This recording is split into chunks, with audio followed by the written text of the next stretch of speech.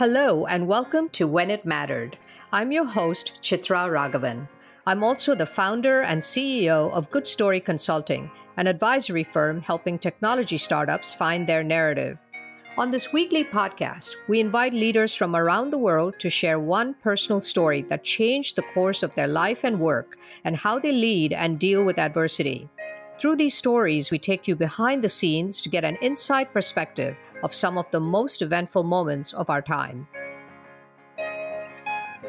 On this episode, we will be talking to Jonathan Morgan. He is CEO and co-founder of New Knowledge, one of the first organizations outside the U.S. intelligence community to identify Russia's systematic campaign to influence the 2016 presidential election. A social media and counterterrorism expert, Jonathan has advised the State Department and Congress, and he and his team produced the Senate Intelligence Committee's extensive report that revealed the scope of Russia's effort to sway the 2016 elections. Jonathan, welcome to the podcast. Thanks so much for having me. Excited to be here. Tell us a little bit more about yourself and how you first became involved in social media and understanding its importance. Well, I guess it goes back kind of a long way. So when I lived outside the U.S. when I was younger, especially in high school, and one of the ways that I stayed in touch with all the friends that I had back home this was the early days. So this was AOL Instant Messenger, and it was kind of like a social network at the time. And it really got me into, I don't know, just how much personal connection people could make online, and then, got into coding and building websites. And it's kind of really early days. I was super geeky. This was almost 20 years ago now. And then I think ultimately I thought my career was going to go a different direction, but kind of stumbled back into social media in the early days of online communities, like just kind of pre-Twitter, to properly date myself in early adulthood, kind of right after I'd had a baby. So how old were you then? So I would have been 21, which was daunting at the time, and actually I think that was a big part of it. I think that's why, again, I was kind of in a weird situation where I'd had a kid at a really young age, or for me anyway, very unexpected. It was an odd time. I think now it's pretty commonplace for young parents to retain some sense of their identity that's like outside of being a parent. There was that whole, hipster parenting movement 10 years ago. and so now it's kind of normal. But I think at the time it still felt to me like the only model that I had for parenting was my parents, which again, at 21 felt really weird. It's like, oh, am I done? Like, am I done being cool? Am I done being relevant? Like, is now the idea that I just, kind of get a job and act like an old person, which now as a parent with a 15-year-old, I look back at the way that I used to think about parenting and I'm super embarrassed, but nevertheless, there I was at the time. But yeah. And so the way that I found, I kind of needed to connect with other parents who were parenting differently or parenting in a way that, kind of felt right to me. And I just didn't know that many people where I lived. And so it was the early days of parent blogging when the first couple parents were starting to talk about their experiences online in a really kind of real and vulnerable way. And it was a great just insight into how other people thought about it and how they were going through the process. And I built a really strong community of parents who were going through some of the same stuff as I was. So when your daughter was a baby 15 years ago, in a strange way, social media influencing and building community using social media was also in its infancy. And so as she grew, so did your knowledge of and sophistication about social media. So how did that happen? What was your next career move, and how did that shape your understanding of social media? Well, weirdly, the two things happened kind of at the same time. So as parents of young kids probably know, when they're little, it's the schedule is really weird. They wake up at weird times in the morning. They have to nap. If they don't eat right on schedule, like the entire day blows up in your face. And there's daycare, but daycare is only open from some weird time in the middle of the morning after most jobs start, and they finish at 3 or 4 in the afternoon. And so just trying to make that scramble work was pretty tough. And because at that point, I'd been kind of writing about my experiences and building this community, and I had I actually started working as a professional blogger, initially writing about parenting, but then also because at the time, it feels weird to say now, but just to anchor everybody, it was back in the days when people still used to talk about the important difference between print and digital, as if it was like, two totally different worlds.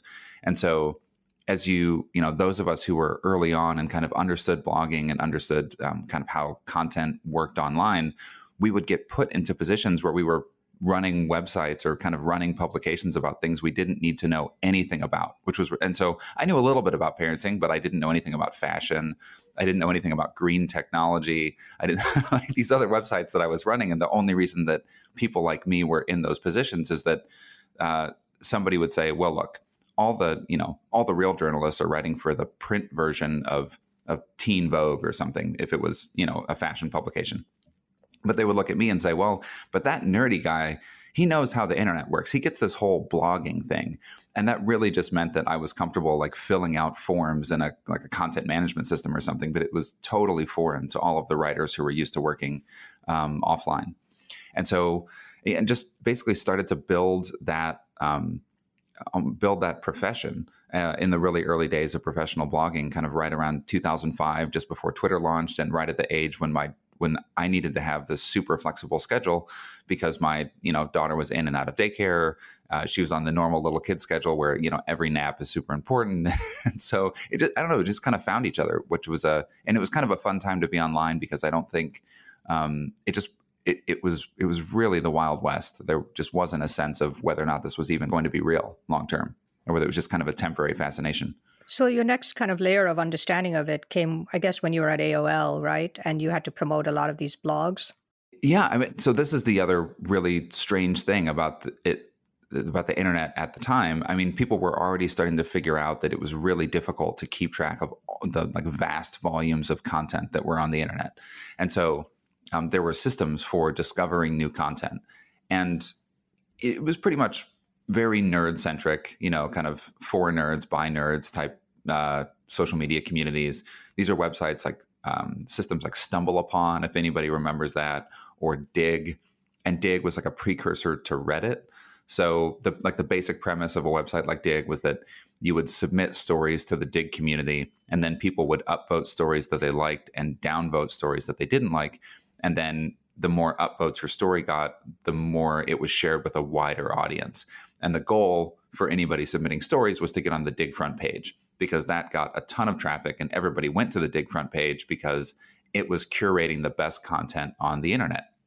And so it was just kind of it was the early days of crowdsourcing, when people believed that there was wisdom in the crowd, and that if something was popular, it was probably inherently valuable. And it was part of this, I think, kind of this grand idea that we were removing all of the traditional gatekeepers for information and content, and we were just giving that power directly to the crowd. And so if people believed in it and people wanted to read it, then it was better.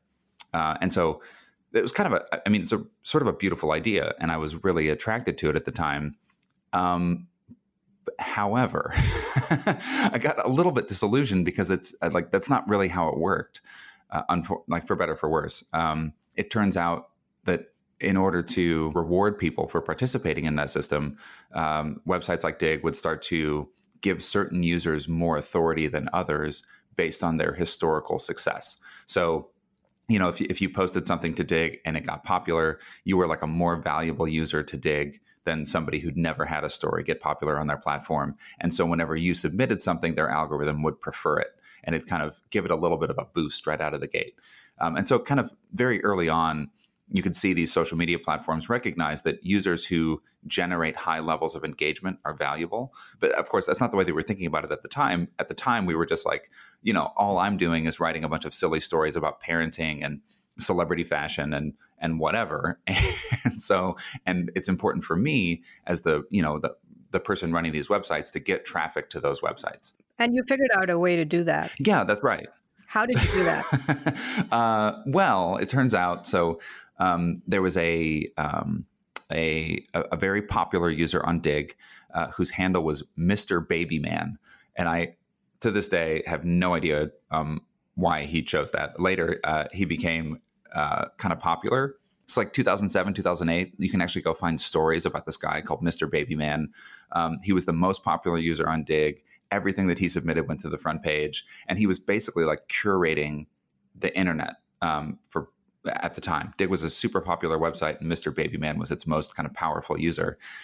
But before he was being written about in, Wired and whatever kind of internet focused publications that were sort of fascinated by this idea, he was just some guy who everybody knew was super popular. And so I thought, well, here's what we need to do. We need to make friends with this Mr. Babyman guy because everything that he submits goes to the front page. And with a little bit of a sense, kind of reverse engineering how the Dig algorithm probably worked, started just, chatting with Mr. Babyman over AOL Instant Messenger, kind of making friends, learning what he was into, and would send him stories that we were publishing. And so if he thought they were cool, he'd put them on Dig for us, which was way better than me doing it myself. And then as soon as he submitted it, like the trick was that then you'd go back into the AOL chat room where all of the different writers from all of the different blogs that AOL owned hung out. And you'd say, hey, everybody, I need you to go upvote this story on Dig right now. It just got submitted. It's going to be a thing. And I need your upvotes. And so then you'd get dozens or hundreds of upvotes within like 30 minutes or an hour, which was a signal to the Dig algorithm that story must be really popular. And so it was like clockwork. Like Mr. Babyman would submit it. All the writers in the AOL chat room would go upvote it, and it would get to the front page of Dig, and it would send lots of traffic to our websites, which at the time I was like, oh, this is great. Like it was just kind of a way to hustle and get more attention to the content that we were publishing. And it was pretty innocuous, it was like silly celebrity stories or whatever. But I think in the back of my mind, it was like an itch, like, wait a second, this was supposed to be based on what was inherently valuable. And it's clearly not. Like it's clearly possible to figure out how to identify how the system works and then almost like find the gaps in the system. And then you can sort of capture the attention of tens of thousands or hundreds of thousands of people. Like you can kind of hijack it basically, which, again, it didn't mean that much at the time. I think everybody sort of knew that this whole idea of like the wisdom of the crowd was a facade. It was a nice idea that didn't really work in practice, but it was, I don't know, it was kind of an interesting moment. I think it revealed a little bit, I guess, opened a door that maybe the internet didn't work like people thought it did. And that was it was more than a little breakthrough for you. I think it was a big leap in understanding for you because from that, you started to move towards really understanding how social media could be used to manipulate the public. And the area that you next kind of stepped into, moving away from sort of the lighter teen fashion stuff, actually was conflict and terrorism. How did that happen?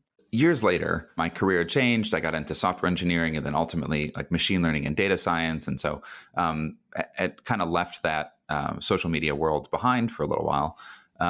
And then started working with a nonprofit group. And that nonprofit group was interested in crowdsourcing information about natural disasters and conflict.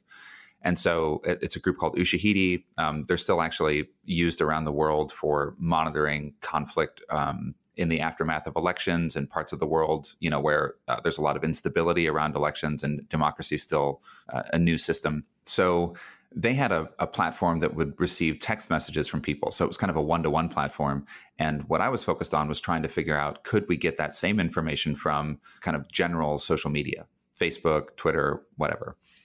And it turned out, I think this was like maybe 2012, 2013, and everybody thought about Facebook as the place where it was right around the time when people were starting to say, hey, promote your small business on Facebook. Like, are you a business owner? Don't forget you need a Facebook page. And that was kind of this like the most innovative online digital marketers were giving that kind of advice to people with small organizations that they were trying to promote, which seems super naive now. But I think it's important to remember at the time that was actually kind of useful advice for people, many of whom didn't even have personal Facebook pages at the time. From that premise, it turns out that it wasn't just people trying to promote their business or their sports team or their after-school club or whatever.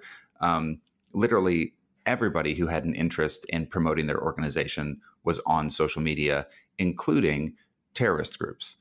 And I think that was as I was hunting for information about conflicts online, started to discover Facebook pages, YouTube channels, Twitter accounts, Twitter networks that were using the platforms exactly as they were intended, but from a point of view that I don't think any of the platform designers had ever anticipated. And so these were like in the conflict in Syria had just sort of fractured. It was no longer like the resistance against the Assad regime. It was dozens of different groups, different factions, some aligned with al-Qaeda, some aligned with what later became ISIS, some rebels aligned with the US, and then the Assad regime itself. And so it was just this real hornet's nest. It was a mess inside Syria of all these different groups, and they were all vying for attention on social media so that they could recruit people to their cause. It turned out just by monitoring these online groups, we were able to get a sense about the level of violence in any given region inside Syria that was on par with the on-the-ground reporting that NGOs in the area were doing. And so, NGOs at the border would try and get a sense from refugees leaving conflict areas, how many attacks there had been in the past, 7 days, or how many people had been killed, or what sorts of bombs had been dropped. Was anybody using kind of the types of chemical weapons that the Assad regime was rumored to have used? And we could get a similar level of intelligence just by scanning social media posts from Facebook and Twitter, just showing like how much information was actually available and how these groups were, again, like using these platforms as designed, but to capture the public attention in ways that I think, again, nobody really anticipated. And understanding sort of these facades of fake popularity, right? Pretending like you have a bigger reach than you actually do. Understanding that led you to ISIS and how they were using that over social media. Yeah, that's absolutely right. And so that discovery led to investigating how groups were manipulating the mechanics of social media. And I think shortly after it was like, in a weird way, it was like, oh, I've seen this before. In fact, I know exactly how this works. You just need to figure out how popularity is determined in any of these online systems. And if you can mimic that popular behavior, then you can in effect make something popular. And so just in the way that, we realized that the path to popularity on a platform like Digg was to find an influential user and then get a lot of upvotes really quickly. It turns out that the path to popularity at the time on a platform like Twitter was to use a popular hashtag and tweet the same thing at the same time from lots of accounts.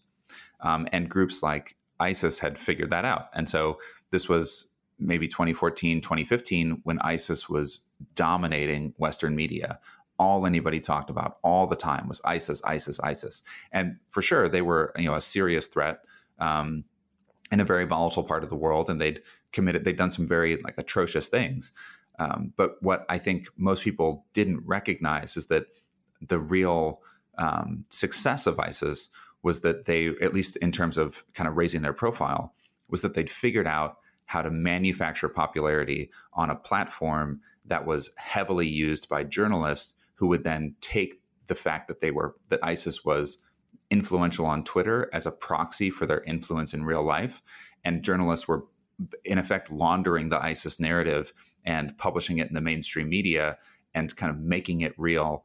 And in effect, kind of telling the ISIS story on their behalf. That led to some research with the Brookings Institution with a really fantastic researcher on extremism called J.M. Berger. And our mission was basically to figure out how many real ISIS supporters were there on Twitter, and then what were the ways in which they were using this large network of accounts, some of which were run by individuals, some of which were automated, kind of what were their tools and tactics and techniques to manipulate social media to create the impression of popularity and strength. And it turns out that in fact, they had a very small number of accounts. It was maybe 40,000 accounts that they controlled at any given time. But even with that small number, because of the way that Twitter operated, they were able to create the impression of it being a huge global force.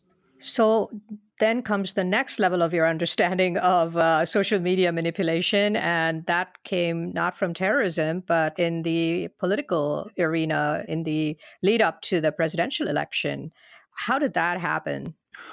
Well, I think what was also important to understand about the way that a group like ISIS could manipulate social media, it wasn't just manufacturing popularity. What they were also able to do was exploit the fact that the internet is a series of echo chambers.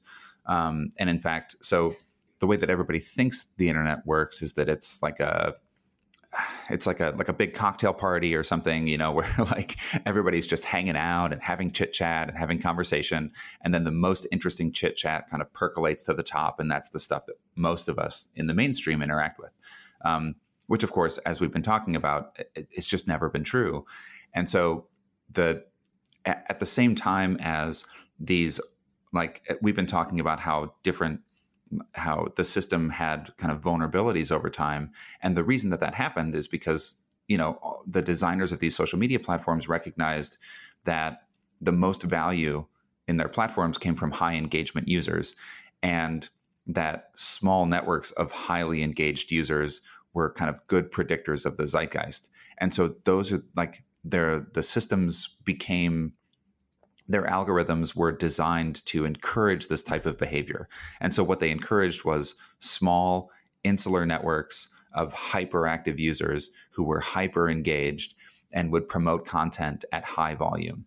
And those were the most successful, valuable users on their platform, and they designed everything to accommodate it. When you do have one of these like small insular groups, it's like a breeding ground for polarization, radicalization, and extremism, because like a user inside one of those small groups doesn't have any access to outside information. So all they have is access to information from within that group, within that echo chamber.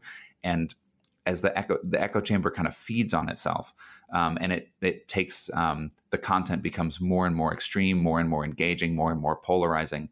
And so that was an important like foundation to understand, because right after working with the Brookings Institution, it led to some work with the State Department where we were trying to investigate like this almost like this systems level problem. Like, how did we get to the point with our modern information ecosystem that a small group like ISIS could not only manufacture popularity, but exploit this like echo chamber dynamic and pull people into online spaces where it was easy to radicalize them very quickly. And you can use radicalization as a proxy for kind of most extreme social behavior, even political polarization, obsessive fandoms. Like there's not in any time when people get kind of hyper obsessed and hyperactive around a single idea, at least online, the mechanics are very similar. And so, kind of how did we get to this point, and what were the implications? And I think that it led us to develop some technology approaches where we could kind of quantify this. Like, how can we identify these networks quickly? How can we measure their influence on the larger conversation and start to understand some of these dynamics? And we started to find things that, like, if an online group could coordinate its activity, whether through automation like social media bots, or whether it was by kind of galvanizing large groups of humans, like if they could own 1% of the conversation, 1% of the posts on a given topic on any platform, Facebook, Twitter, YouTube, whatever. If they could capture that number of posts, they could start to measurably change the language of the larger community that they were operating in. So, 10,000 accounts operating on a major candidate's Facebook page, those 10,000 accounts, by posting in high volume, could kind of fill 1% of that conversation. And over time, the other millions of people who were on that platform or who were participating in conversation on that Facebook page would start to change their language in a measurable way over time. Now we're like in early 2016. What I thought was happening as I was designing technology that would absorb content from different social media communities like Facebook and Twitter and Instagram, and I was measuring the change in the language of these communities over time and whether or not they were showing signs of radicalization. And it certainly seemed like they were. Like their language was becoming increasingly like the rhetoric in these online communities was becoming increasingly anti-Semitic, increasingly violent, and increasingly polarized, in a way that, if it were real, if it actually represented the kind of the point of view or the ideology of the mainstream American public, we would have been looking at, like a civil war level uprising, an actual a fracture in the country that was going to lead to violence in the streets, which didn't really seem consistent with how things were happening in the physical world. So as scary as it seemed, it was almost like this couldn't possibly be accurate. And the only way that this much change in ideology and language could happen across these many different social media platforms, the only way that could happen that quickly is if somebody was doing it on purpose. You know what I mean? So either it was a public uprising and we were going to see militia in the streets, or somebody was trying to manipulate the public or trying to orchestrate a large scale social media campaign, the size of which we'd never seen before. And kind of predicted that it was possible based on the way that we'd seen smaller groups like ISIS manipulate the conversation, but had never seen anybody follow through with. And so pretty quickly started to believe that it would have to be a campaign at the size of a nation state. It'd have to be funded by some organization as big as a government, because it had clearly been planned and executed over a number of years. Just the technology infrastructure required to run a campaign of that size would probably cost millions of dollars. And so started to quickly realize that there was a nation state campaign to manipulate the American public, and the most likely culprit was Russia.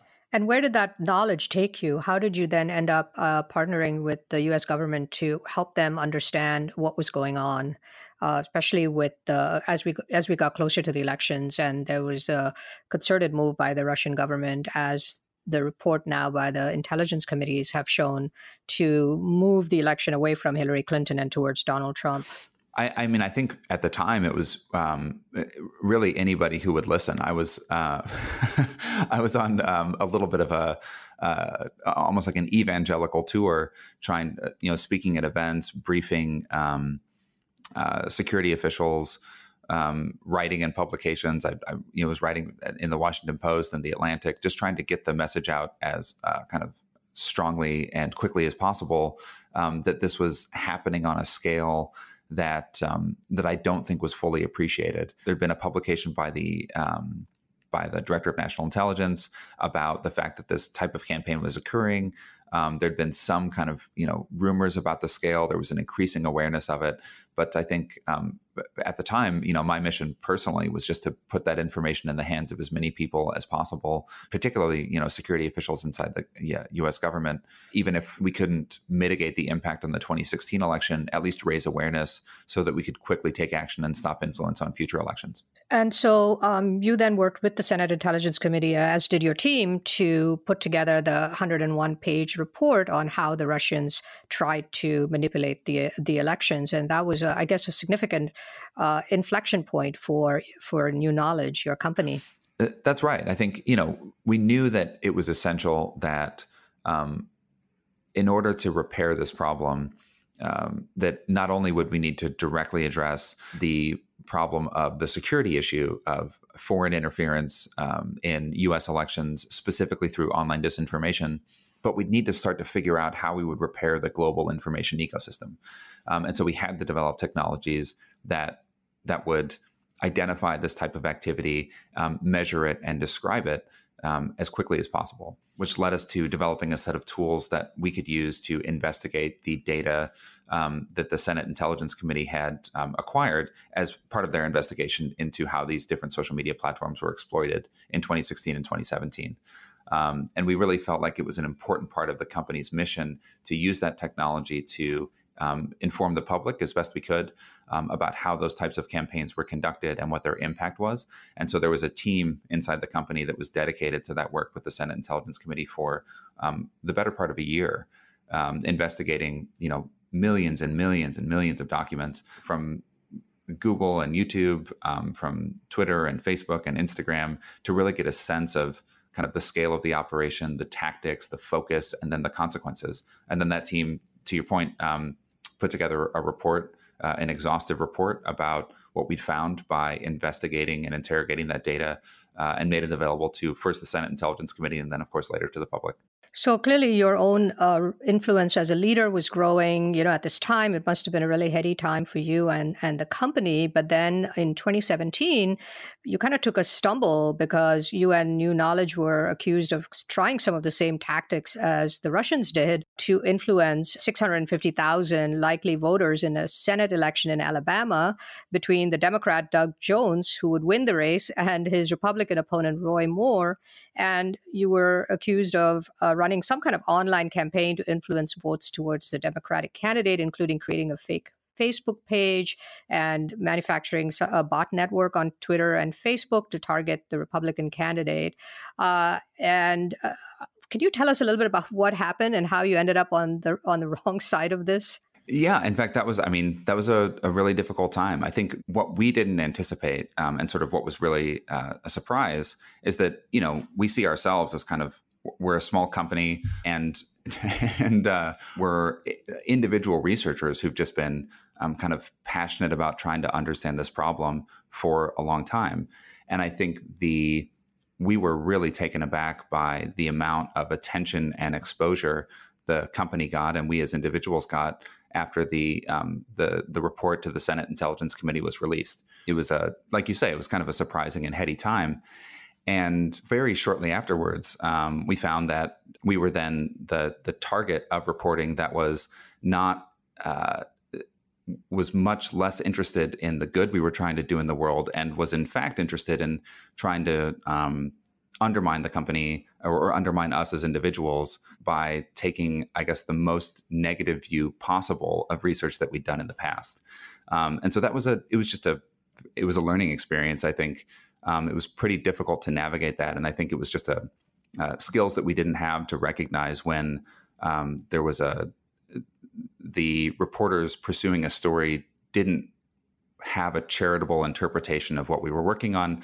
And frankly, and I don't mean this in I guess I don't know how I mean it, but I think weren't really interested in our side of the story, and were kind of pursuing a different objective. And I think that's, of course, well within their rights to do that, but was unexpected, and just something that we didn't know how to navigate. And so I think that was we had to learn a little bit, like, if you're going to be that high profile, you're gonna need to learn how to take a punch, and really, just make sure that we were focused on our mission, and focused on the things that are priorities both for us and I think for our larger mission of restoring integrity to the information ecosystem.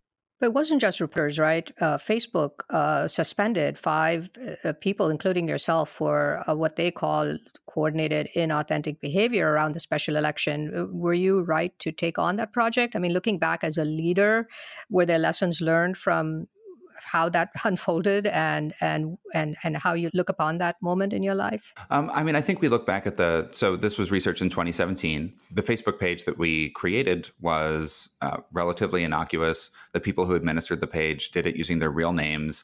And so the way that it was characterized, I think, I would say almost rightly from Facebook's point of view, led to a situation where it was important for them to be seen to take action. And so the fact that they suspended my account, my personal account, I think was a reasonable thing for them to do. However, I think that ultimately that was because of how a relatively innocuous research project was characterized. Regardless, I think that, I think what was important for us to understand is that in 2017, it seemed like it was an urgent issue, and something that I found myself in a position to try and test something that I thought was incredibly important and an essential way to a technique that had been widely believed to reduce the amount of influence or reduce the amount of polarization and radicalization online. And so it's difficult to find opportunities to test that type of theory. And it was a moment where I felt like there was a lot of value in being able to test it. But I think that what I clearly failed to do was recognize the way that research might be perceived in the future. It didn't document the research particularly well, didn't share our findings in a way that was open and transparent at the time, because the findings I didn't find to be particularly interesting. But of course, that didn't matter. And I just didn't, I think where there was clearly had made some mistakes was having the foresight to know how that research might be interpreted or kind of reinterpreted in the future, and make sure that I had taken some steps to both communicate my intentions and be transparent about the actions that we took, so that, for better or for worse, that we could stand behind our choices and let the public decide in a way that we at least had some input into that story, as opposed to letting it be characterized only by people who had a very uncharitable view of the actions that we'd taken. And clearly you've moved past it now, and your focus has expanded well beyond the political realm. And now you're primarily working with the corporate world in looking at disinformation campaign around products and services. And are you finding sort of similar things that you have found in all of these other areas? Yeah. And in fact, I think that's been, for us as a company, I think, a lot of the work that we've done initially, I think, and the way that the public is understood this problem has been very focused on security and national security and election integrity in particular. But I think for us, what's always been true and kind of what continues to be true is that the real issue is that this is a design flaw. Like the reason that disinformation is possible, the reason that radicalization happens online, all come back to some kind of fundamental design flaws in the modern information ecosystem. Ultimately, the way that we interact with each other and share information online, it just doesn't work like people think it does. That system, sometimes it's exploited intentionally by bad actors like terrorist groups and or Russia in the 2016 elections. Sometimes those dynamics are exploited by groups that are operating with good intentions, that are just trying to kind of shed a light on something or kind of get attention for something that they're passionate about. And I think what makes this difficult is that for anybody who's a stakeholder in this system, whether you're a brand that is trying to communicate your values to the public, whether you're an individual with a reputation to protect, the fact that this system is it's not really run by individuals. It's not even really run by the social media platforms themselves. It's kind of governed by mobs, for better, for worse. It's kind of mob rule on the internet. And in fact, it's those dynamics that make disinformation and radicalization and other phenomena like this possible. And so I think it's always been true for us that we needed to develop a technology that would get at that root problem. And that root problem is what ultimately is valuable. Solving that root problem is what's valuable to our commercial customers, in addition to kind of any government partner. Jonathan, this has been a fascinating conversation. Do you have any closing thoughts? I think, what I'd like people to take away is that this is a solvable problem. But I think as a society, we all have to want to be behind a more authentic internet. This is a once in a generation problem that we all have some responsibility in solving. And I'd say the consequences for failing to solve it are pretty severe.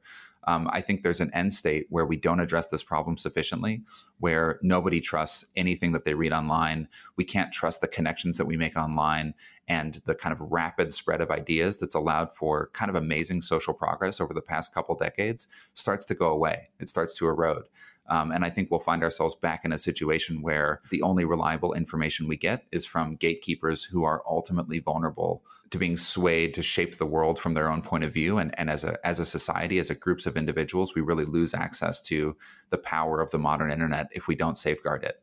And so I think if you look back 20 years to when the internet was static pieces of content that at best you could search with an engine like Google, we moved from a static internet to a social internet where we could share information directly with each other. And in a way that unlocked a lot of power, but also a lot of vulnerabilities. And the next step has to be an authentic internet where we have the same level of understanding about how we receive information, who wants us to receive that information, what their objectives are, just the same amount of context that we have in our offline life. We have to be able to take those values and encode them into our digital online lives.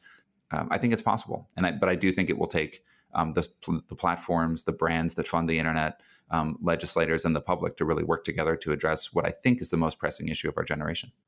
Well, thank you so much for joining us. Where can listeners learn more about you and about New Knowledge? The best place is to go to our website. We're at newknowledge.com. Thanks so much. Thanks so much. Jonathan Morgan is the CEO and co-founder of New Knowledge, an Austin, Texas-based cybersecurity firm. Thank you for listening to When It Mattered. Don't forget to subscribe on Apple Podcasts or your preferred podcast platform. And if you like the show, please leave a review and rate it 5 stars. For more information, including complete transcripts, please visit our website at goodstory.io. You can also email us at podcast@goodstory.io for questions, comments, and suggestions for future guests. When It Mattered is produced by Jeremy Corr, CEO and founder of Executive Podcasting Solutions. Come back next week for another episode of When It Mattered. I'll see you then.